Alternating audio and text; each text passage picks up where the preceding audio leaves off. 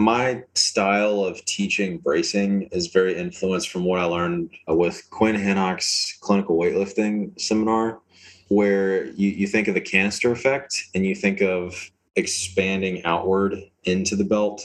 Most of these guys that I've had up until this point just like push down and forward, and pressures don't really know where to go, and they're not being managed well. And eventually the pelvic floor just doesn't know how to function. So if the pelvic floor is technically supposed to relax and give a little bit when you're in the bottom of a squat, it's more of like the elastic properties should be taking place. Well, if it's rigid and it can't expand, it's like a battering ram. It's going out because it's acting like a door instead of a trampoline, is how I explain it.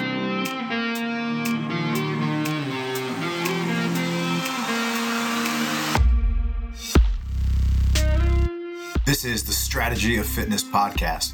Our goal is to energize and entertain fitness enthusiasts by sharing insights from experts in the health and wellness community, from physical therapy perspectives to interviews with professional athletes, special operators, nutritionists, and coaches.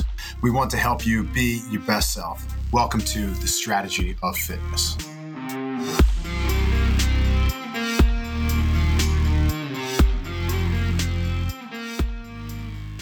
Whoop and the Strategy of Fitness. It has a nice ring to it, doesn't it?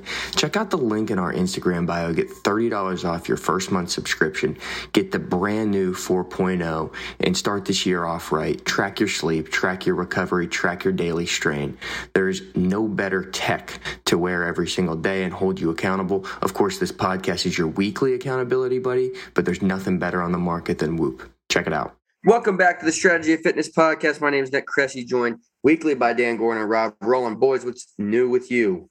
Just having a terrific night here. About to get in with our boy, Doc Mills, about some men's pelvic health. This was the one interview, because at least me and Rob, have some professional background in this, not this particular issue, but in general, the same profession. Nick, you would have taken this interview and completely lit it on fire. So big missed opportunity. You might have to get him back just to have you ask him dick questions. Yeah, in full transparency, folks, I was sick and the boys went on without me, but it sounds like for everyone's best interest in actually educating the audience, it was good that I probably wasn't on. So I'm excited to listen to that back, to be honest with you. Anything worth talking about in the gym this week, guys? Nothing too exciting here. Getting my legs back. Just an interesting little workout. I did some 200 repeats. So every 2 minutes on the minute, a 200. And trying to keep everyone sub 40, I was able to do so. So kept everything between 36 and 39, 38 seconds, somewhere in that neighborhood for 10 rounds. It was a nice little track workout and getting the 5K time. I think I just did a 5K, just a little time trial on Wednesday, 22:33. So that's a 7:13 mile. So not epic, but I think that's about a minute off my PR. I definitely going sub 7. So getting my little legs back. I was going to ask, what's on the agenda? Do you have a race? Do you have a distance that you're looking at, or are you just kind of having fun right now? I'm having fun because, I've done half marathons. I'm not really ready to make the full commitment to a marathon. Hopefully with some good news coming up in the next 3 weeks here at my appointment, I can kind of get back to getting more into the Thunderbro stuff again, and that'd be good. So things are healing nicely. Love to get back to Thunderbro because that was really fun, and I was in a really good headspace doing that stuff, and then just keep up with the running. But yeah, right now I'm just having fun. I've been doing up to 8 miles and just kind of winging it. So yeah, nothing crazy. Good stuff. What about you, Rob? What's new? Legs feeling pretty good. Hammy, Achilles, squats coming back up. I hit 350 for 5. Felt pretty easy. I think strength is back. Feeling confident.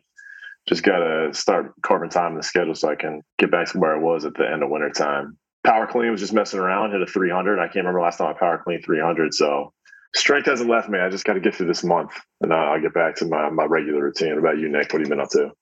Honestly, since quarters wrapped, haven't been all that structured. Just kind of playing around because at this point it's like I got Murph in a couple weeks, but not really competing or anything. So kind of time to be able to just do what I want to do.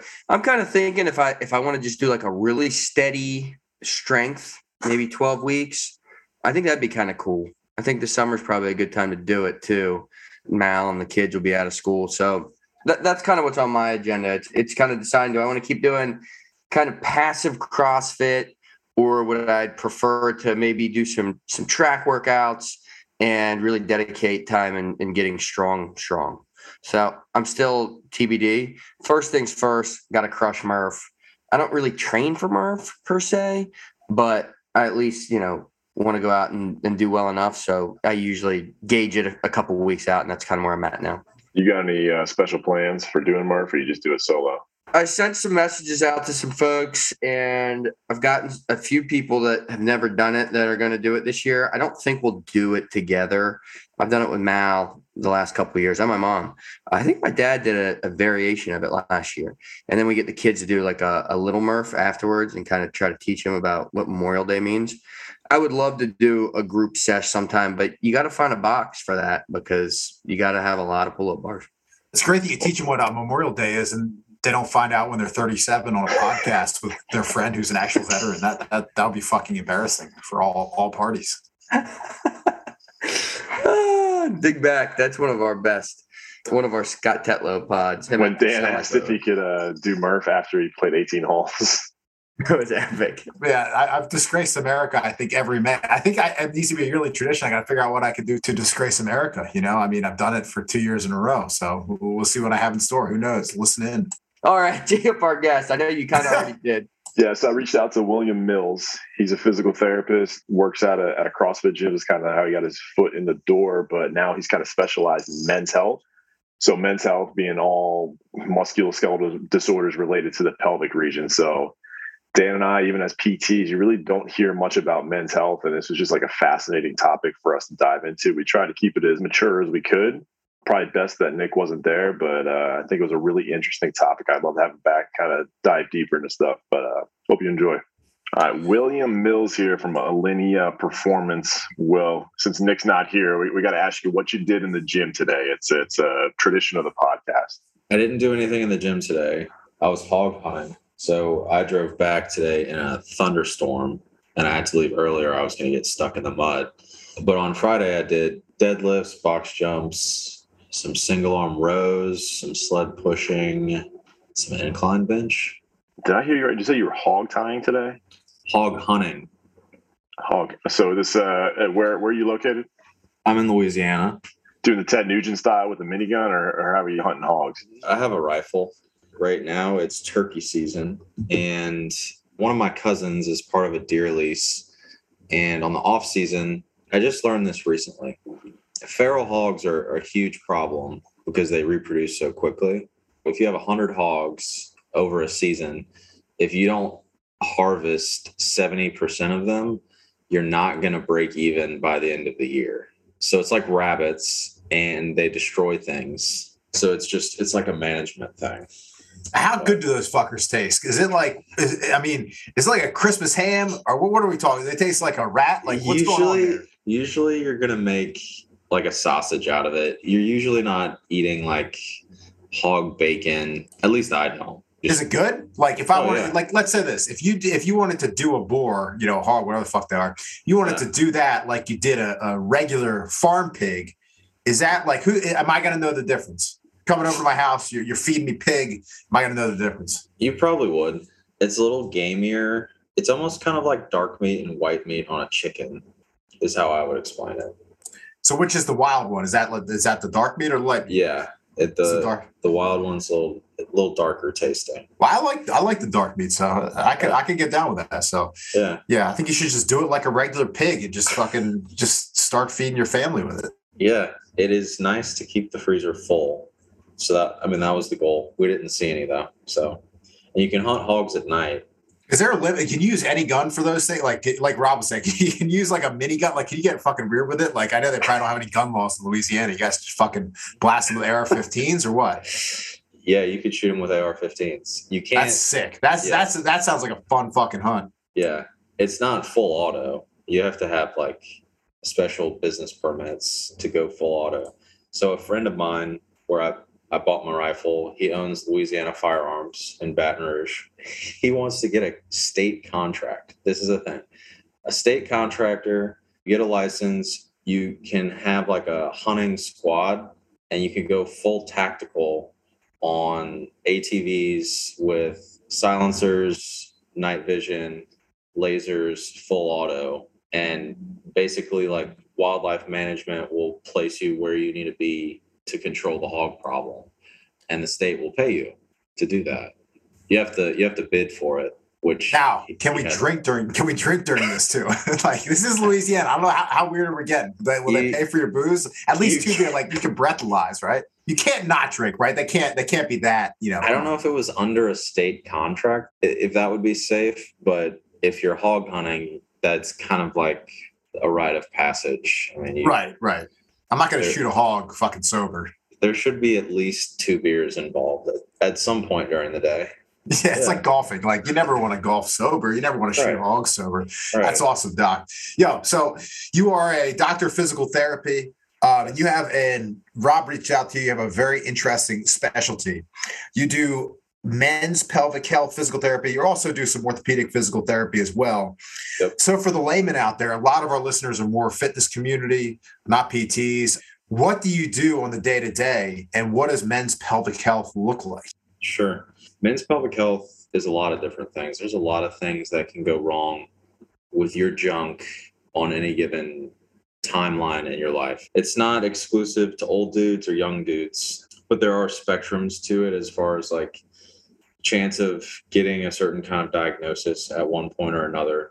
I would say the younger man's issues usually relies more so around sexual dysfunction. Pain in the testicles, pain in the penis, pain with ejaculation, issues with erectile dysfunction, lower abdomen pain, rectal pain. All these things can fall into those buckets and have various different reasons as to why those are happening.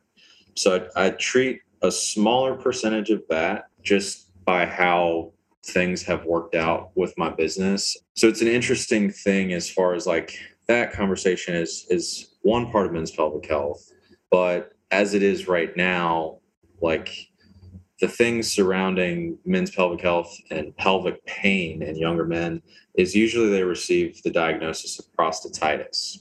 It's kind of like plantar fasciitis. It's like saying the same thing. Something in or around that area hurts, so we're just going to label it this, and they're going to get put on antibiotics, and it may or may not get better because it may or may not be an infection. Then a lot of these things become chronic. So it's kind of like, it's like this weird underground diagnosis where at a society level, society as a whole doesn't know much about it. It's not a common thing. It's not like Susan G. Komen breast cancer, right?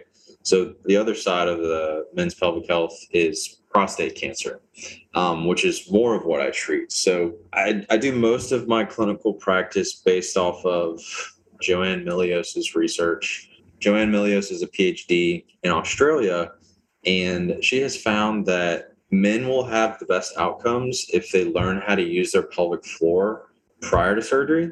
So we try to see men at least 5 weeks prior to surgery. And then if you go through the full gambit of learning the skill of how to do a Kegel, forming better habits surrounding bowel, bladder, and sexual function, and learn how to breathe and brace and manage your pressure in that first 5 weeks, or at least get the ball rolling, you have less symptoms on the back end of the surgery. And in most cases, the expectation at this point with surgeries is you're going to be 80% dry after 12 weeks post-surgically. I tell a lot of guys, everybody's surgery is a little different. Outcomes are a little different. Age affects outcomes, prior level of function, prior level of habits leading up to that point. All of those things will kind of turn into nuances surrounding it. And it's kind of like if you're trying to get 180 degrees of shoulder flexion back, that last 5 to 10 degrees is usually the most difficult to get back from like a performance perspective. And it's very similar with dealing with incontinence with dudes who have had that issue. So I would say right now, my day-to-day schedule, it kind of fluctuates from 60-40 caseload as far as general orthopedics and performance orthopedics. I still have a healthy amount of barbell athletes and CrossFitters that I treat on a daily basis, but they can flip-flop week to week at this point. So I'm usually putting on my pelvic PT cap as well as performance PT cap simultaneously. At this point, they're kind of just one cap. the same principles coincide across the different issues, different diagnoses, different way of thinking. It's part of why I don't really understand like why certain female pelvic PTs get labeled by other PTs as because they're a pelvic PT, they forget how to do orthopedics. I don't know how you can do that if you're getting someone that you're treating pelvic PT wise to the point of doing performance-based activity if you want to really get them better. That was good. I could think of a million questions already, but before I even get into those questions, yeah, I want to know how you get into this, because Dan and I went to PT school together. We had like one weekend of women's health, and we like, honestly, I'm 10 years out of school. I didn't even know there were PTs specializing in men's health. That's why I was so interested to get you on here. So how did you fall into this specialty? It very much happened by chance. It wasn't on my radar. When I got out of school, I knew that I wanted to, basically do the doc in a box thing, except I was like a doc in 4 boxes, going to 4 different gyms in the Baton Rouge area. Before that, like before I fully stepped into that, part of what brought me back was I had met a female pelvic therapist that was going to one of the gyms that I've treated out of for the past 2.5 years, Iron Tribe Fitness. One of my closest friends, Hayden, owns that gym. So I treat out of the gym floor over there. And she was looking to bring on a male because in her practice, because she explained to me how underserved it was. And I was like, oh yeah, that makes sense because I've never heard about it. So basically tell me more, right? And she was like, it would potentially very much complement what you want to do with CrossFit and barbell things because it's in a cash PT model. A lot of the guys that are having pelvic PT issues, you get to use a lot of your manual therapy skills, you get to use a lot of your orthopedic skills, and you can practice in a cash PT model. So I was like, okay, great. The business side of that didn't end up working out long term for the two of us, but I still wanted to do it because I still wanted to help the population. And it was a niche at the time that nobody else is in. So to me, it's kind of like, I would say like my background in Olympic weightlifting and my mentors over the years since I started coaching CrossFit in 2011 are some of the top tier, like Gail Hatch, Brute Strength, Matt Bruce, Will Bahanda, masters athletes in the weightlifting space. I knew that I wanted to keep doing some level of weightlifting type stuff, but it didn't excite me as much of an opportunity to A, learn something new, and B, basically be a trailblazer in the thing. So me and my business partner, Joey Rosie with Alinea, basically call it, this is our quest to become the Dick Lords of pelvic PT. So that'll make a good shirt. You need like some fucking Star Wars, right. Lasers going, it's like, do you want the straight lightsaber or do you want the bendy one? You should definitely make that shirt. That's a solid Family Guy reference. You've got this practice. You have this niche specialty. One of the things I like to do for the listeners is, if you're out there and you're a male, what are some things that you could do? Just some general tips to make sure you don't encounter some of these major pelvic floor dysfunctions or these major pelvic dysfunctions. What are some lifestyle tips or anything you want to throw out there for the general public to keep yourself out of Doc Mills's office? Yeah. So 2 big things that I've been talking with my quote unquote younger dudes about that we're doing things orthopedically. I tell all my orthopedic patients about what I do for pelvic PT in the hopes of they might have a dad or a friend or so-and-so that they know who has either had prostate cancer surgery or radiation and have had issues, or they're coming up on a surgery, so on and so forth. So all of my patients know, and I have a big pelvis model on my desk. So like if I'm looking at you guys, my table's in front of me and I have an L-shaped desk. So I'm facing my patient and then the pelvis is right here.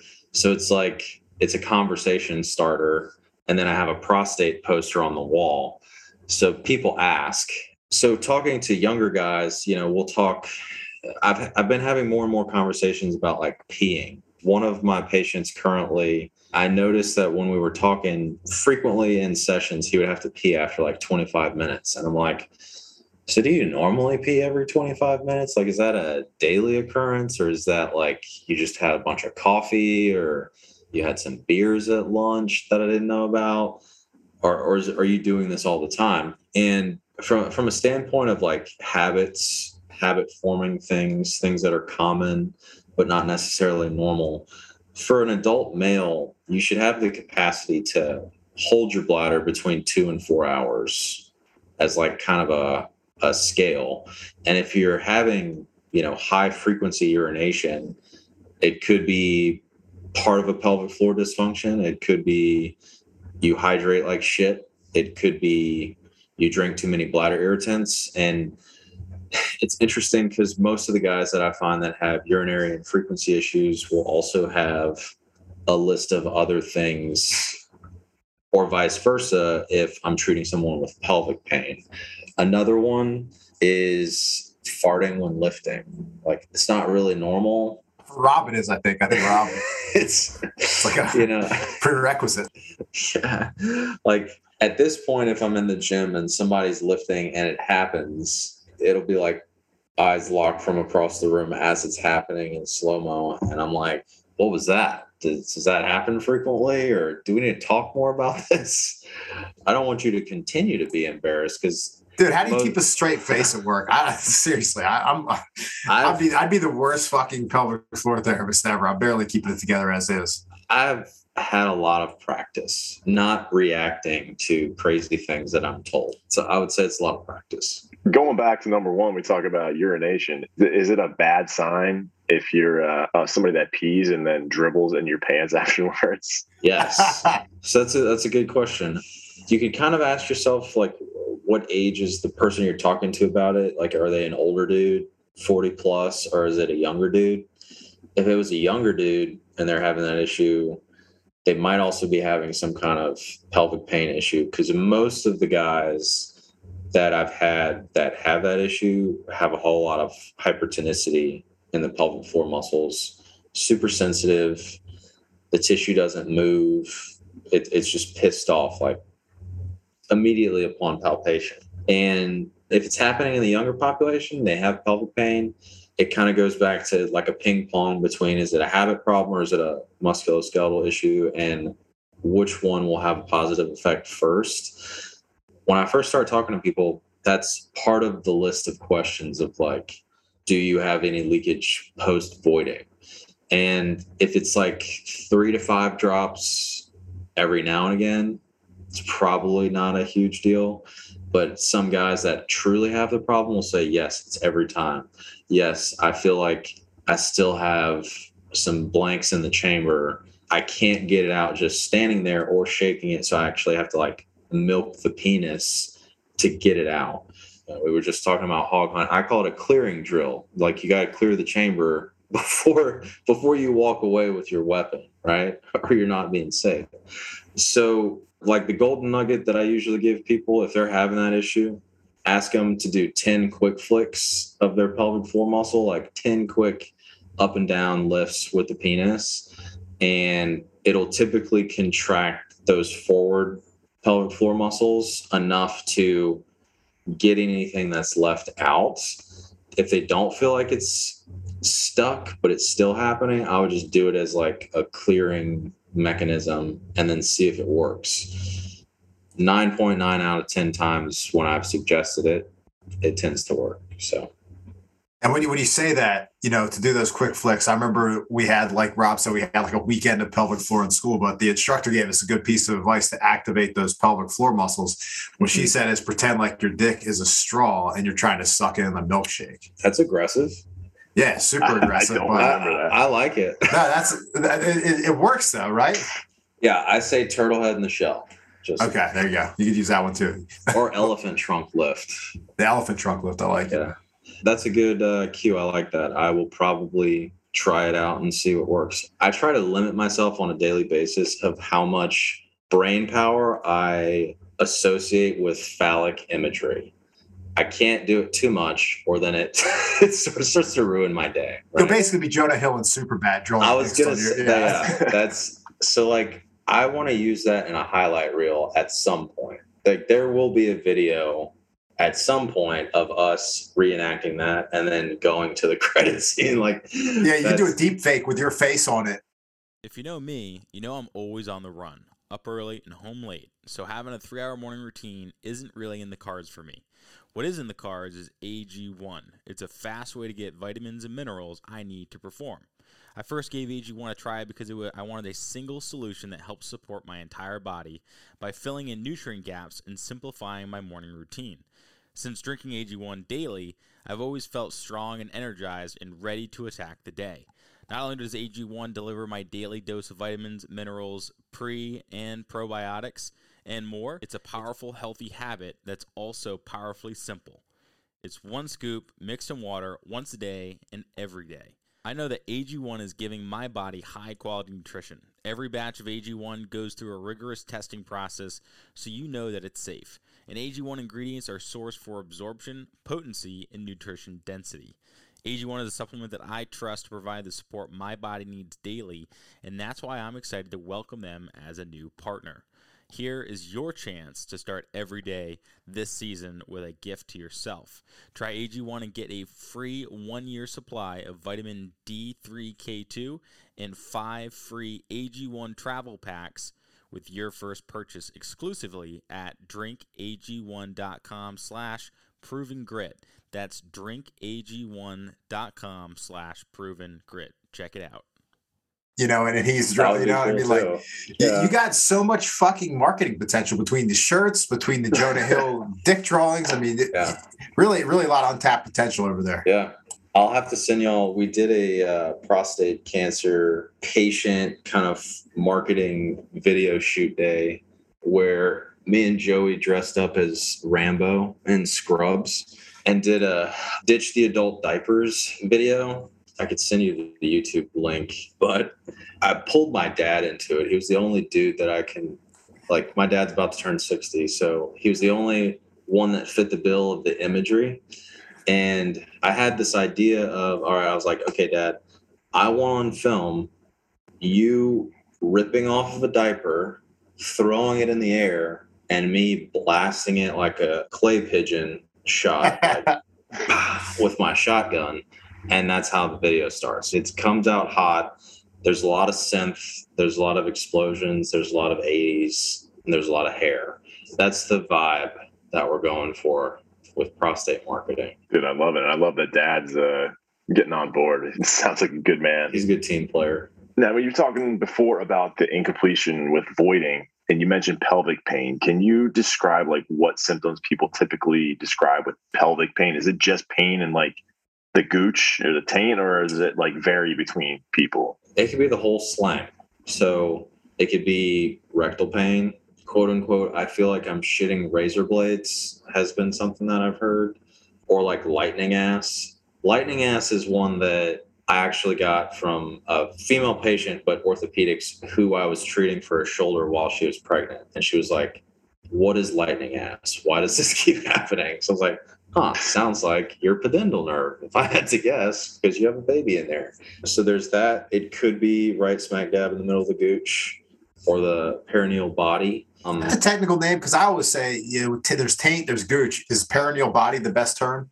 Perineal body is the connective tissue, anatomical like artistry of it that I've seen. It kind of looks like a little circular piece of fascia that's thick.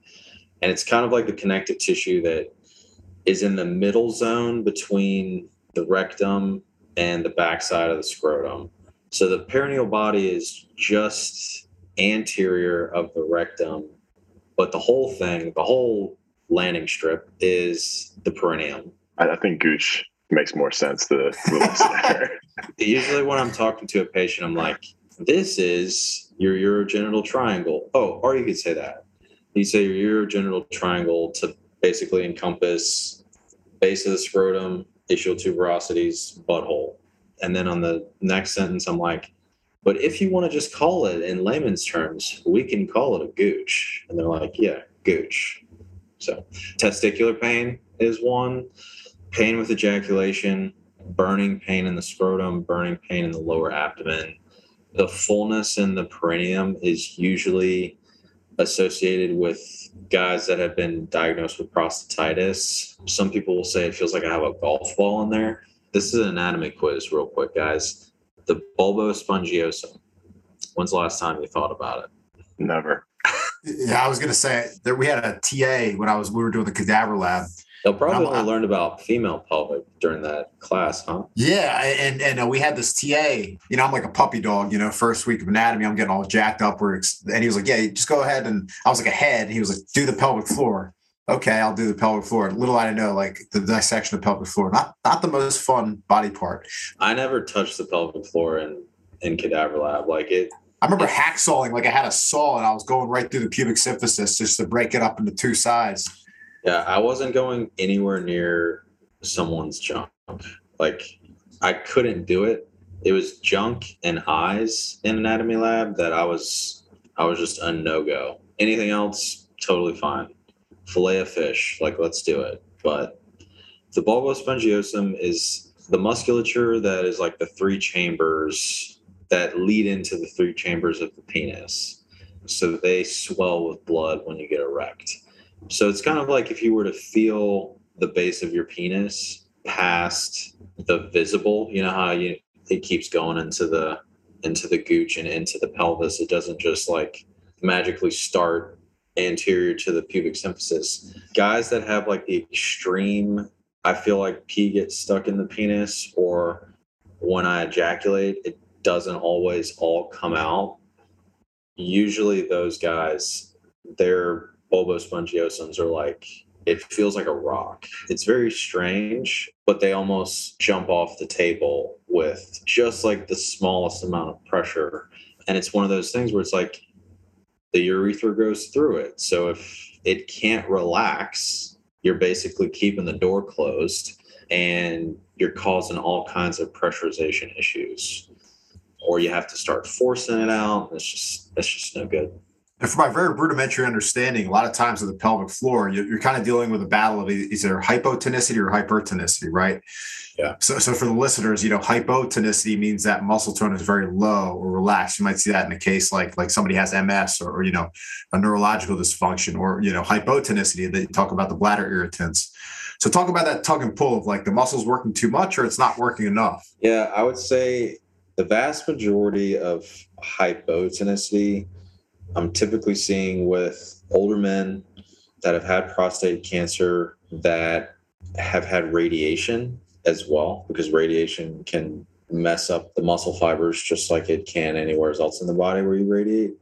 And they just have such low tone that they're not aware that the pelvic floor is relaxed, or it's so weak that it's not sitting in a relative neutral. Right. So you want to always have a base understanding of a range of motion of the pelvic floor. The problem is most guys are never aware of it because it should be happening mostly reactively when we're lifting and things like that, or reactively during sexual function if you're not having any issues. But hypotonicity is usually going to follow more issues with loss of bladder, any kind of issues with erectocele or potential fecal incontinence as well. Hypertonicities, there's also nuance in between them. There are patients that can have both hypertonicity and pelvic pain. It ultimately just depends. But the more common bill for a hypertonicity is things are just very sensitive to touch. They don't like to sit down. Things feel tired and fatigued. They're just more uncomfortable more often than not. And sitting tends to make everything worse. So that's usually people that, after we have the gooch conversation, basically it kind of boils down to you may or may not be a tight ass in this regard, where your pelvic floor is always either lifted or contracted or unable to let go for whatever reason. To stay focused on the back door for a second here, you talked a little bit about having healthy bowel, bladder, and sex habits. So bowel specifically, I feel like I've had so many friends that ask me questions about hemorrhoids. And the last population I worked with, a lot of guys like 40s, 50s were getting the hemorrhoid surgery, talking about like the most painful thing ever. Do you have recommendations for people, like for, I'm assuming like once it happens, it kind of happens, but preventing going down that road of like getting to these like really severe hemorrhoids? That is more common in that age range because of just the normal processes of aging and change in tissues. Those passive abilities, those postural abilities of the muscle tissue can start to change just like any other tissue. But you also have to look at habits of what starts to happen with those kinds of dudes. Like they usually, if you're asking that population how much water they drink in a day, it's not anywhere close to half their body weight in ounces. They're not getting 35 grams of fiber daily, and they spend too much time on the toilet. They don't go out of habit. If you're on a poop schedule and it's like every time you either smell or take the first sip of your coffee in the morning, you're like, oh, it's time to poop. That's a pretty healthy thing, right? Because your body tells you. It's like going to sleep easily, like getting in bed and then falling asleep quickly. Very similar reflex when pooping. If you're chronically straining to poop, that's not normal. It's common. It's not normal. And it's probably one of like 2 or 3 things that I would say from an entire PT perspective, it will most likely catch up with you as you age because you're just beating the hell out of your pelvic floor and overpressuring it while not letting it relax. It's like you're creating this tug of war of overpressurization, hard stool that doesn't want to move, and basically an inability to relax and open the poop chute. Some of that happens due to injury. Some of it just happens habitually. But with any kind of hemorrhoid issue, I would say the biggest thing is pressurization over time. And does that tie into some of the lifting stuff you coach people? I know Dan said I like to fart when I lift, only when it's hilarious. But is that like an indicator of people that are kind of having issues with pelvic floor control when lifting? Is that the signal is to you? It could be, but it is very case by case. It's like one of my more recent patients, he's been having pelvic pain and he's been having some issues with erectile dysfunction, but it's mostly normal. And then he noticed that he started farting when he was squatting over 80%. And it's like, okay, well, if you are farting when you're squatting, you might be bearing down too much, like too aggressively, and not like. My style of teaching bracing is very influenced from what I learned with Quinn Hinnock's clinical weightlifting seminar eons ago in 2016, where you think of the canister effect and you think of expanding outward into the belt. Most of these guys that I've had up until this point just like push down and forward, and pressures don't really know where to go, and they're not being managed well.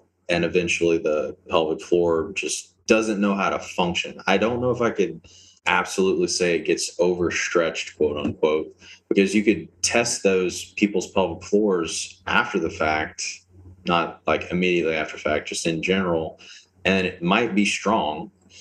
So if the pelvic floor is technically supposed to relax and give a little bit when you're in the bottom of a squat, it's more of like the elastic properties should be taking place. Well, if it's rigid and it can't expand, then something is changing about how your pelvis is moving and flexing and torsioning how it should be appropriately when you're going through those ranges of the squat. And then it's kind of like it's like a battering ram. It's going out because it's acting like a door instead of a trampoline, is how I explain it. That makes a lot of sense. This is stuff I'm just, even as a PT, I'm embarrassed. I've never really like considered its effect on some of the bowel and bladder health and sexual function ever, like until I heard you kind of talk about this. Yeah. So Joey's past lifting career he was a power lifter, and he was from Ohio. So he had the opportunity to train with West Side dudes, conjugate dudes, those Ohio dudes. And he wasn't in PT school when he was doing all of these things, but he remembers like meet day stuff, like people going through warm-ups were just, it was like, he was like, sometimes it would be a symphony of farts, like just farts on farts on farts. And I've seen different articles, like forum type stuff back in the archives of different powerlifting things, where some of the higher level lifters would bring like tampon pads to keep in their shorts because they had such bad hemorrhoids that it would get way worse on lifting days. So it's like, I don't really know the hard facts because who's asking the questions, right? And how many people just assume that it's normal? It's kind of like the dude version of incontinence after having a baby. It's like, it's common, but it doesn't have to be normal. It shouldn't necessarily be normal. Or same thing with like the jumping rope and wetting your pants. Like that's, I feel like that's kind of normalized when it really shouldn't be. Right. Or the deadlifting. That's been making its way around because there was I forget her name. She pulls so much weight, but she just pees all over the platform.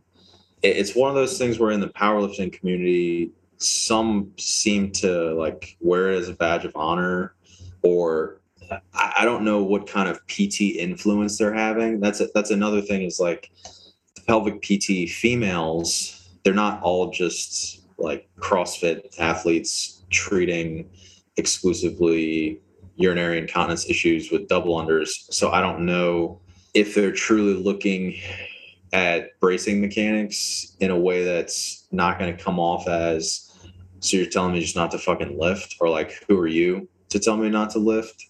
There hasn't been a very strong voice on that in the powerlifting community that I feel like powerlifting community people have really like put on a pedestal. So I think it's just going to keep happening until somebody does that. Yeah, they're out there. One contact that I have, you should probably reach out to her, Joellen Bender. She works at the CrossFit gym and does pelvic floor PT pretty much almost exclusively. So she's a good resource. And besides you, kind of the first one I knew operating in that space. But I'll write that down. Yeah, Joellen Bender. She's good people. Doc, yeah. Will, thank you so much for your time. We're going to get you out of here on the 3 dumbass questions we ask everyone. So you got to answer them. Okay. First and most importantly, what's your favorite non-alcoholic seltzer?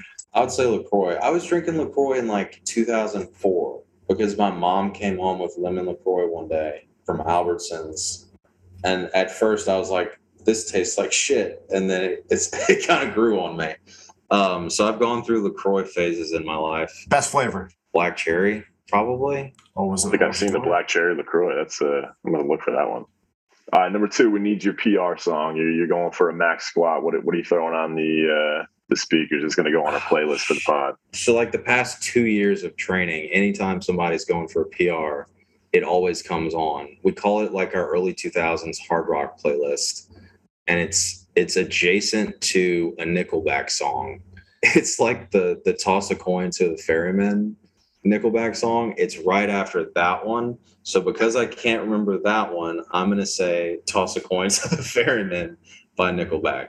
It's a dark horse. Most people that I play it for at this point don't know that it's Nickelback, but it was like the classic, like, fuck yeah, Nickelback song. I think it's first Nickelback on the playlist, and the playlist is getting pretty deep now, so we'll take it.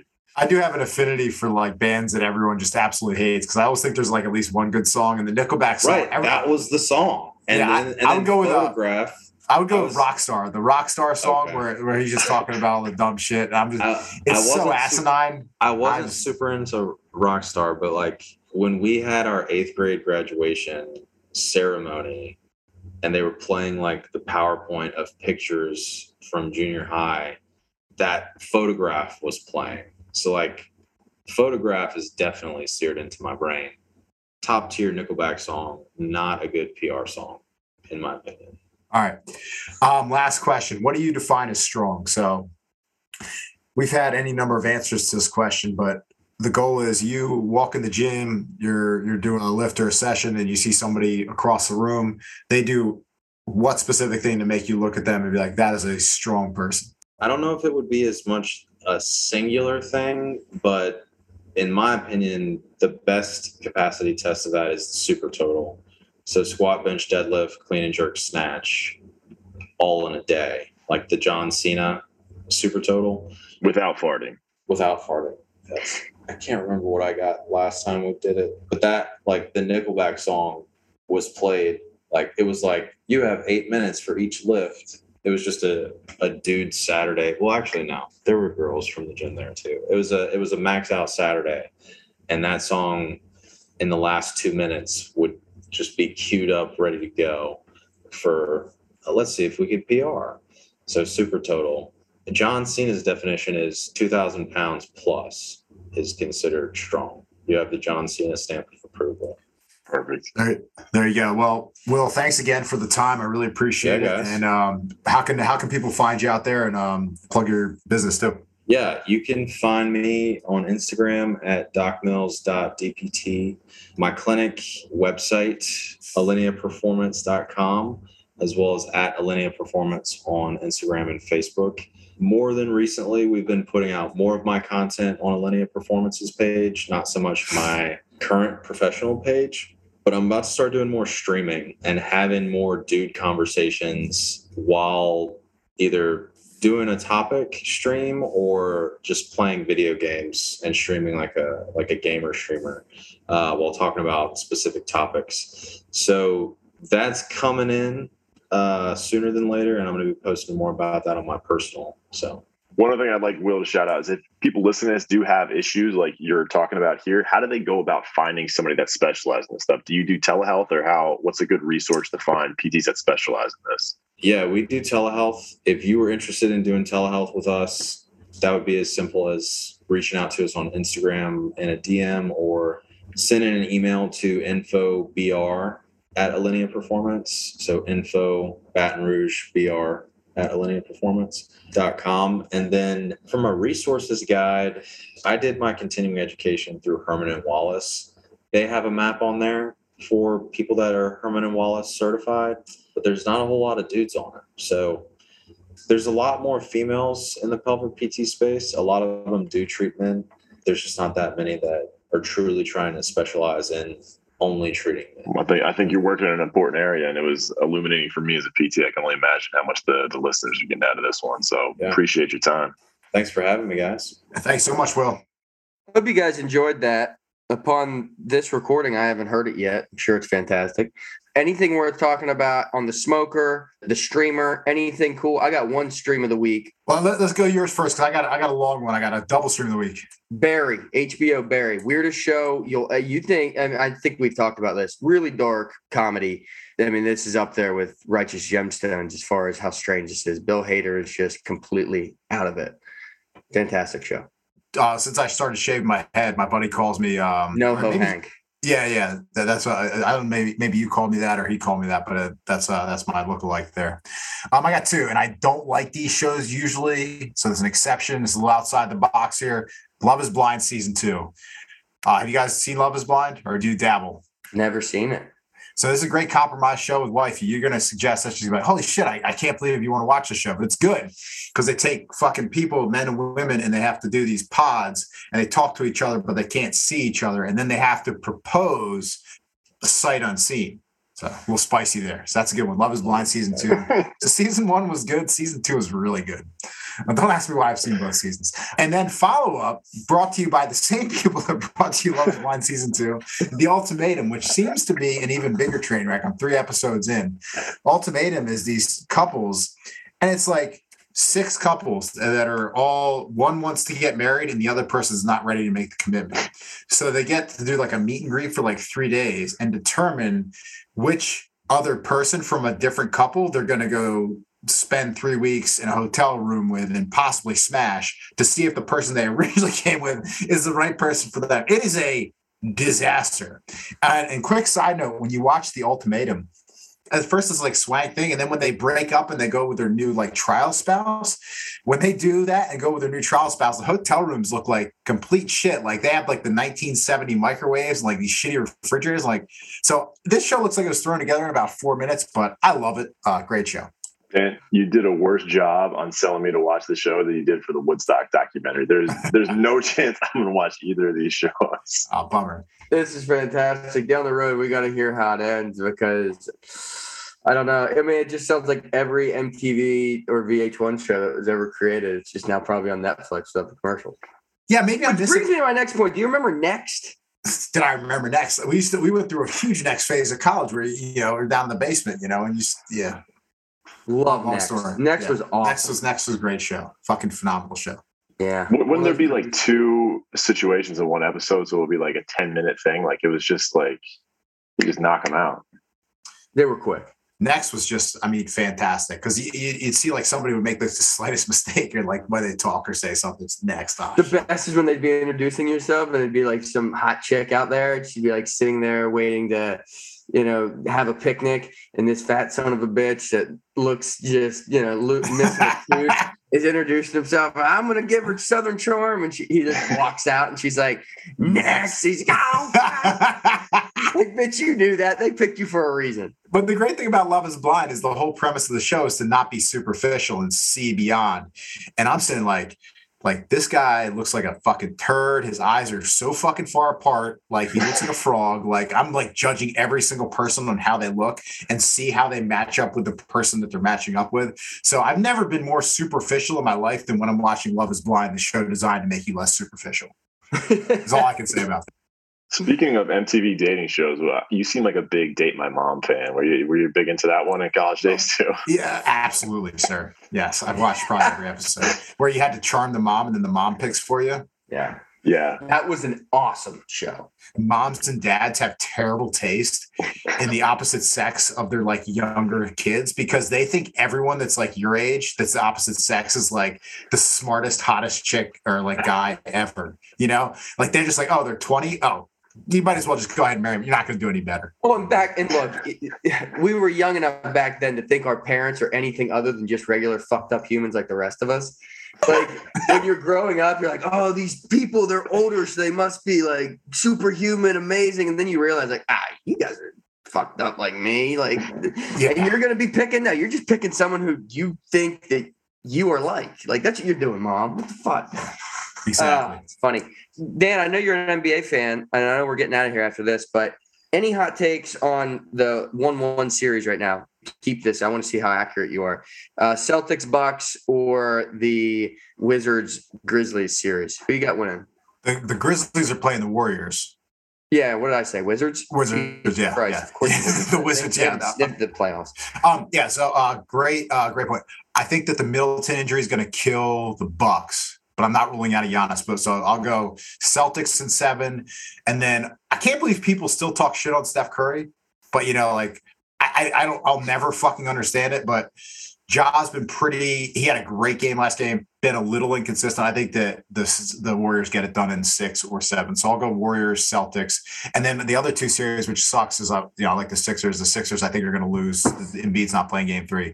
And I think the Mavericks, although Luka's playing, if you got to watch Luka, he's playing out of his mind. But the problem is the Suns have 2 guys, and Chris Paul is playing the best of his career, and they have Ayton, who's playing great, and Booker. So it's like it's kind of one versus like. I mean, can you really fault Luka for this series? It kind of sucks because like he's just got no chance. He needs a real number 2. I think the Suns are probably going to play the Celtics. My heart says this. My brain says the Celtics because they just seem hot right now. They just seem like they're clicking. I want the Bucks, and like you said, Giannis could steal it. The Heat are the real deal. I don't know. Heat aren't the real deal. I think if Giannis could steal it, if they could somehow beat the Celtics in like a crazy 7-game series where Giannis goes off, and then you get Middleton back for mid-Heat and mid because he's pretty important, dude. I thought he was really good last year, and a big reason why they won the championship. All right, cool. I always like to pick your brain on NBA. Any hitters, boys? I'm going to keep throwing out hitters from Mr. O'Hare now that I got him listening to the podcast. He keeps sending them to me like every day now. So we got Front Lines by Diabolic and Immortal Technique. Cool. Dan? Nothing on the docket right now. I have some good hitters, but like nothing to like vibe with the playlist in a way that's sustainable for you guys. I don't either. Kendrick Lamar has an album dropping next week. So when you guys hear this, it'll probably be this week. First one, it's a multi-disc album. I've never been a huge Kendrick guy. I'm going to try this time. I'm going to try hard. So we'll see. We'll be back next week with another guest, and have a good week, boys.